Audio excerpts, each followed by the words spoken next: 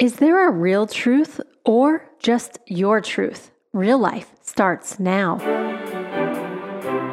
Welcome to Real Life with evangelists Ann and Kathleen Lay, where people with real problems find answers in a real God.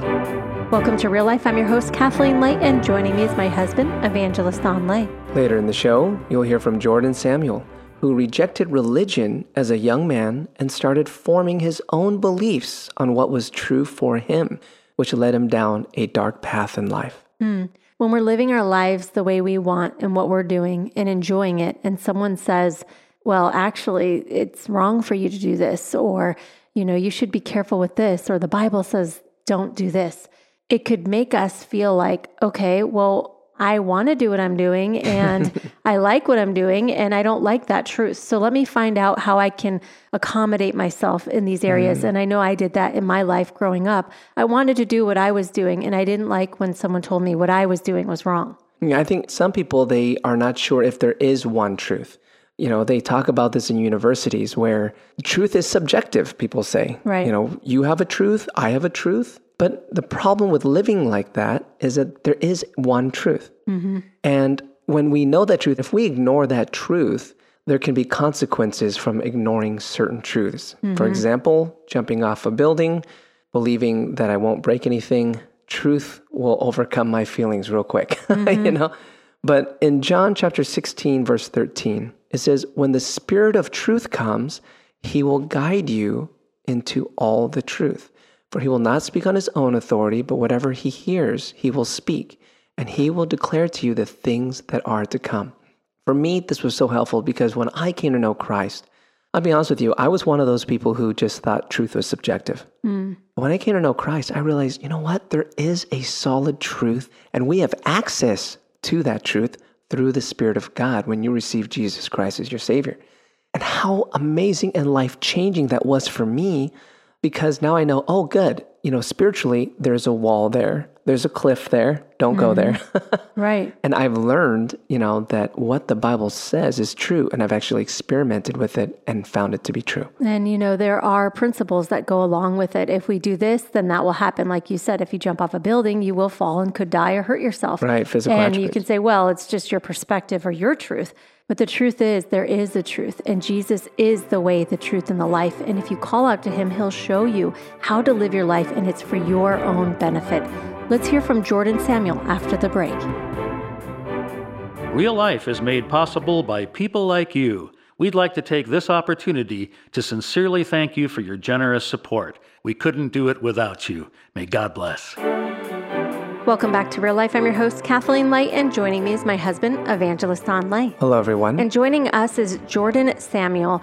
He never believed there was a hell until he experienced it. And we're going to find out what happened. Let's welcome to the show, Jordan. Thanks for being with us. Thanks for having me, Kathleen and guys. Thank you. Yes. We are excited to hear what happened. We know that you have a powerful story, and we thank God you're here to share it. So tell me a little bit about your upbringing. I understand that your mom was a single parent, and she put you in Catholic school. Tell me a little bit about that. Yeah, so, my father, he worked on the road a lot, and, my parents separated later on when I was 14. I used to get in a lot of fights and stuff, and basically my mom thought it would be great for me to go to a Catholic school, less fighting, having good attributes of Catholic beliefs and stuff like that, and we thought it would be better for me, and it didn't turn out that way, that's for sure. So I understand you started to ask some questions about who Jesus was, but for whatever reason, at that point, you were getting in trouble for it. Tell me what your thoughts were as you continued to get in trouble for asking questions. Yeah, so I was always a deep thinker. I wanted answers for a lot of things. I was angry also. So I dealt with a lot of, okay, who's Mother Mary? Who's Jesus? Who is this guy? What are the details and why is it so important on a daily basis that I have to do these routine prayers and so forth? But yet I had no connection with what actually was going on. So, when you ask too many questions in class and things that they don't even have answers for to touch my heart, I had no interest really of wanting to know what was going on. And some of the thoughts you had were, whoever Jesus is, he gets me in trouble and I don't even want to know him. Yeah, so like I would get out of class, and I think there were honest questions, asking like, why am I learning this, right? Those were my questions. And what did he do for me? And, Mother Mary and these ritualistic prayers that we're always doing. It was just frustrating. I was always an in-depth thinker. I wanted to know what was going on. And I remember being in the hallway for, how many times getting kicked out of religion class. And I said in my heart, I hardened my heart that day. I literally said, I never want to know Mother Mary, Jesus, any of this religious crap I said at that time. And I wanted to make my own book of life. Those were the exact words in my heart I said. And I went from there. And that was in grade 7 when I hardened my heart towards anything to do with religion. Right. And so from there, you started to really believe in karma. So if you're a good person, good things will happen. If you're a bad person, bad things would happen.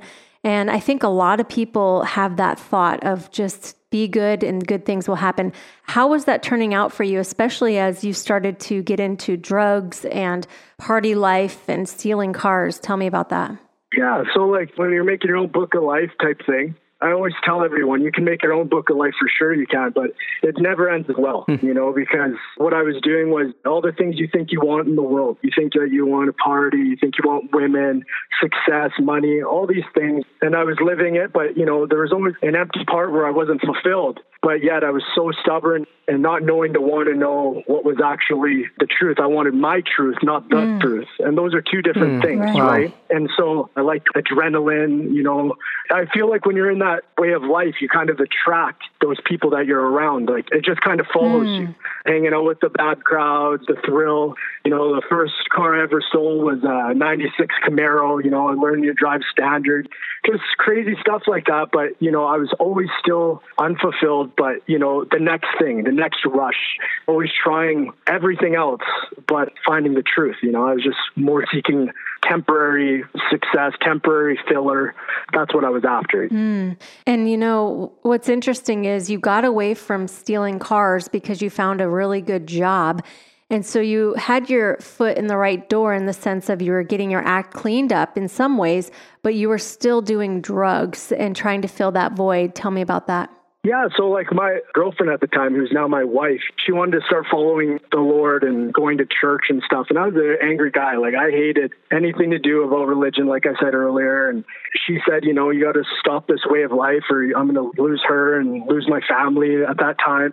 And so I said, okay, I'm going to go up north. And, I came from having all the things that I wanted financially. I was pretty set before, but now I'm cleaning up my life. And my wife now, my girlfriend then, was saying, you need to get a legit job. You need to do these things. You need to provide for your family and stop the way that you're doing these things, basically. And so I went up and I worked on the oil rigs. And, it's still a dark life up there. There's a lot of partying, a lot of drugs.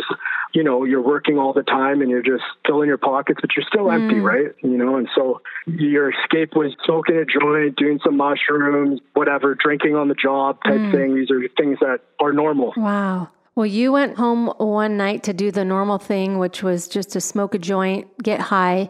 In your opinion, at that time, that was the way you would relax.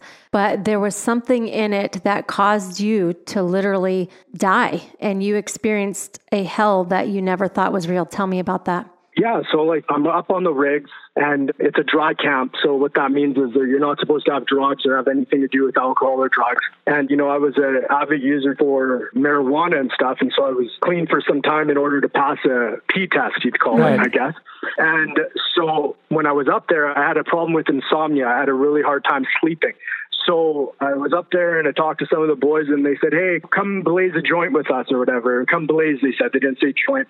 And I said, sure, perfect. I'm going to have a good sleep tonight. So I went to the trailer room where they already had a one-hitter packed, which was the big mistake there. A lot of people always ask, how did you not know what you were smoking or what was in it, especially with drugs as your background? Well, anyone who knows what a one-hitter is, this was already pre-packed, full of what I thought was only marijuana at that time. But what they had was crack also packed inside this one-hitter, which is like a pipe. So what I did was I smoked it thinking it was just marijuana. And, anyone who has ever smoked marijuana, you can haul on it and be okay. Well, crack is a different story when you're hauling on it, especially with me not having immunity at that time because I never smoked crack. I did other drugs, but I never smoked crack. And I hauled on it, and that was it. I had a couple hauls on it and held it in as long as I could. And that was it. After I blew it out, I smelled the smell of burnt plastic, which I knew was the smell of it. And I asked the guy, what was this? And he laughed at me, and it was like, it's very spiritual. And he said, there's crack in this, man. There's crack, And so what did I do, right? Oh. I managed to crawl back to my trailer room, and that's where I overdosed and had a heart attack on my trailer floor. Wow. We're going to talk about what happened after you had that heart attack, where you went, and how you were given a second chance on our next show. And it's pretty intense. So we're going to pray for those who are listening right now, and we will have you back on our next show. Thank you so much for being with us. We appreciate it, Jordan. It's such a pleasure. Thank you, Kathleen. Thank you, guys. You know what I really find interesting in this testimony is that Jordan is a person where many people find themselves today. They're just living life. It seems so innocent, fun. It's fun-loving, and it's all about the party. It's all about just what can I experience next and what's the next thrill. Mm-hmm. Not knowing that there is an end to it all. And people think, well, I'll prepare for that one day. But what if that one day is today or tomorrow? Mm. And truly, we should prepare for that tomorrow. We should prepare for that day when we do die, because we're going to. Mm-hmm. How do you do that? Well, right now, there's someone who's listening, and right now, Jesus is knocking on the door of your heart, and he's calling you to experience something that he, instead of you planning that afterlife experience, he's already planned it for you. And all you have to do is receive it. So Jesus, we take a moment, we receive that plan that you have for us, the plan of salvation. Mm-hmm. We receive you, we believe in you, we let go, and we ask you forgive us of our sins. And Lord God, we ask for a new life in you, in Jesus' mighty name. Amen. The Bible says all who call on the name of the Lord shall be saved. So if you're going through a hard time and your only answer is drugs or partying, Jesus has a different answer, and he can heal all your wounds and satisfy your soul. Call out to him. Thank you so much for tuning in. You're listening to Real Life.